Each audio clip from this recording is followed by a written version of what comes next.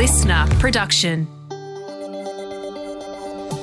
Interest rates on hold again. How did our share market react? And what sector of the share market simply glistened today? Good afternoon, I'm Steve. I'm Craig. It's Tuesday, the 1st of August. Welcome to the CommSec Market Update.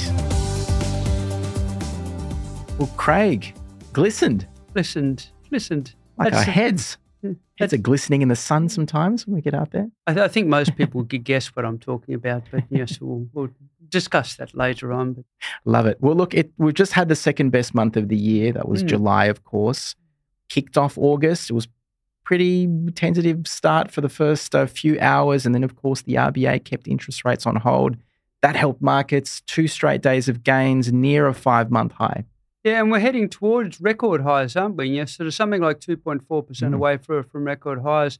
It is quite amazing. Yes, so the amount that we've got through this year, the amount that we've got through, so over the last year, the full 12 months, we're in good shape. We're in good shape. Absolutely. So the ASX 200 today was up a good 40 points, or about 0.5% to 7,450. Must be said that we were up around 0.8 at the best levels. That was immediately after the Reserve Bank's decision, or 10 minutes after. And then some of that excitement faded a little. So we should probably touch on what the Reserve Bank did, what it means, and I guess what's perhaps ahead. Well, the Reserve Bank left interest rates on hold for a second consecutive month. Now, there had been a fair bit of division. A lot of the economists around town had said, no, the Reserve Bank needs to increase interest rates. Inflation is still too high. The financial markets generally, financial market pricing suggested that, no, the Reserve Bank has got some good news on the inflation front. We're heading in the right direction, and end up the financial market participants proved to be correct. Now, the Reserve Bank indicated that inflation is still high, but we're moving in the right direction to getting it back into the target band, not until probably late in 2024 or early 2025, but they're heading in the right direction.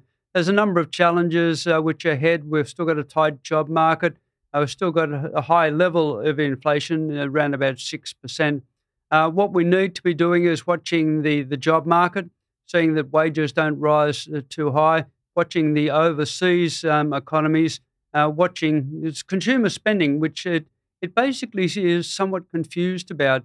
Saying on the one hand, what we've got is people with jobs, with spending power. Some people have squirreled away some of their savings. Others facing sort of tougher times because they haven't got the savings to draw upon, and interest rates have been rising. So overall, a fairly short but balanced assessment in terms of the economy. So certainly the door is open for potentially more interest rate hikes to come from here, and updates on inflation, on the labour market or jobs and spending. We get some of these on a monthly basis, so they could raise rates as soon as next month. Perhaps we'll have to wait and see what happens. But keep in mind, of course, we've had 12 interest rate hikes since May last year when the RBA started tightening. We went from basically 0% interest or close to it to around 4.1% today. That's what the RBA has it set in. And of course, that impacts interest rates across the economy, for mortgages, for what businesses pay on their loans. And the cash rate hasn't been higher in over 11 years. So they've done a lot when it comes to raising interest rates. And now they just said this is going to give them a bit more time to assess the impact of all this before they potentially move again. And we've always got to remember, in terms of interest rates going up, that it has various effects on the economy. We've got the savers out there who love the fact that interest rates rise, and they'd be a bit disappointed today. But the borrowers are saying, no, enough is enough. We don't want further interest rate pain. We've got a third of people in the economy who are paying off a home loan. We've got a third of people who own their homes outright, and a third of people are renting. Yes. Exactly right. So it affects people in many different ways, and also it affects the share market in different ways as well. And often there are areas that are more sensitive to interest rate hikes than others, and they tend to respond a bit more aggressively perhaps when you get rates on hold or a hike. So tech, for example, today it was up by one of the best. 1.1%. And the mining sector, so not so much in terms of the decision today, other matters, but the material sector was up by 0.8% today. But we didn't finish off at the highs, as you said. So we're up 60 points, but we finished up 40 points, which wasn't bad in the overall scheme of things. Yes, I think markets still know that there could be more rate hikes to come perhaps, but also property trust did quite well. We had retailers, financials, there were some of the better performing sectors. And even if they weren't necessarily the biggest improvers, we did see the most significant jump after the RBA kept rates on hold. Let's look at some stocks that received attention today. Adairs, which focuses on bedding and linen, it's going to take back control of the National Distribution Centre from DHL Supply Chain, which had basically been running it since 2021. It'll take it over from September 6th. Adairs has been disappointed at the performance of DHL Supply Chain and said that there's been problems in terms of higher costs, in terms of consumers' experience with the system. And what they're going to do is put a little bit of money into it, sort of turn it around, and it believes that it will be earnings per share, EPS, positive from the year one. Investors liked what they heard in terms of that, so the share price was up by 5.9%. Yeah, and keep in mind with Adairs, it hit a 3-year low on the share market back in June. This is after it warned that its sales and profits would be worse than expected. So it's had a bit of a volatile run recently. Staying with retail, Baby Bunting was easily the best performer on the All Ordinaries Index, and that's the index that we look at that basically represents the 500 biggest stocks on the share market. And today it basically said that its profits for the year are likely to be towards the upper end of their previous guidance range or goals, for lack of a better word. And keep in mind that it did slump 32% in 1 week back in June. So similar story for Baby Bunting when it warned that, sales have been weaker than hoped. So look, still today, pretty positive response to that. And its shares, as I said, up more than 20%. We've got Credit Corp, a debt collection agency, and it came out with its full-year profit. Net profit was down by 5% to 91.3 million. They've given guidance for this current year, 23-24 financial year, of profit between $90 and $100 million. Loans were up in the order of 43%. That was quite encouraging, but the costs were up as well, and that's why profit was down the order of 5%. A dividend of 47 cents a share, taking full-year dividend to 70 cents. Bit of disappointment with the dividend. Bit of disappointment with some of the earnings or the outlook statements. Some of the comments made in Q4, the fourth quarter, collection conditions may have deteriorated, according to the company. So investors were a little bit cautious on Credit Corp today. Its share price down by 12.6%. And perhaps when you see a company that, I guess, profits from buying distressed debt, seeing their share prices fall and profits drop, maybe that's a good sign that consumers are doing okay, at least overall in the grand scheme of things. But also TPG was in focus today.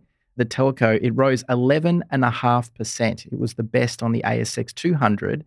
And it was in a trading halt for part of the day, which means you can't buy or sell shares in that stock over that period. And it took some time to respond to an article in the Financial Review around a potential merger and acquisition activity. So it confirmed today that Vocus, another telco, has offered $6.3 billion to acquire some of its non-mobile fiber assets. And Vocus has until 6 September to carry out exclusive due diligence. So that seems to really have pushed the share prices higher today.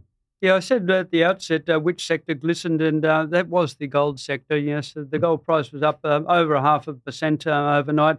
Gold Road up 8.6%, Silver Lake Resources up 5.1%, De Grey up 3.4%, Westgold up 3.3%. Also should mention a lithium play, Patriot Battery Metals, its share price up by 10.6%, entered into a private placement with Albemarle in Canada.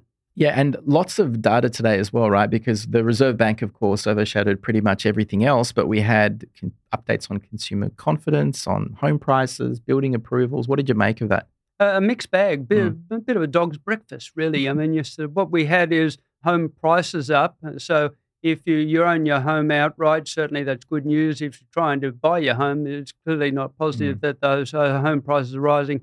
Again, around about 1% of the month, just under that.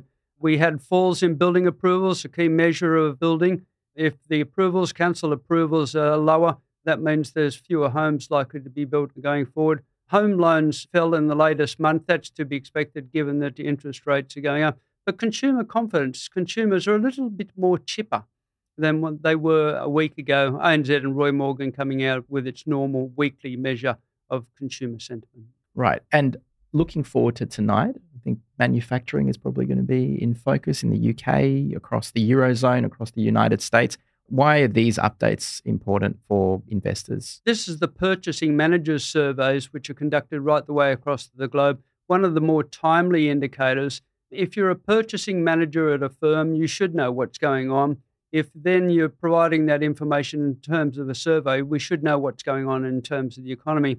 It's very, very important to watch orders because that's a forward gauge in terms of how the companies are going and how the economy is likely to go. And of course, any measure of prices that we'll be looking at in focus as well. So purchasing manager surveys, they seem as though they come out every day rather than every week or month. But they are providing up-to-date information on the economy. And also the profit reporting season is continuing in the United States. There'll be quite a few companies out with their results. None that are probably really market moving, but we've got Uber, Starbucks, AMD, the chip maker, Pfizer, Caterpillar, just some of them. And tomorrow we'll have the profit reporting season continuing here in Australia. So a few stocks to watch, but BWP will be one of them. I believe it makes most of its money from leasing out sites to Bunnings, if I'm not mistaken. Yes, and also we've got some figures on unemployment and jobs in New Zealand, which will probably have no impact on our share market at all tomorrow. No, it probably won't, actually. Yes. We've got later in the week, we've got Bank of England, we've got Apple and Amazon, so a few things to look out for. Well, on that note, Craig, good to see you again, or Craigie, as I like to call you. Have a great one, everyone. Okay, see you. Bye-bye.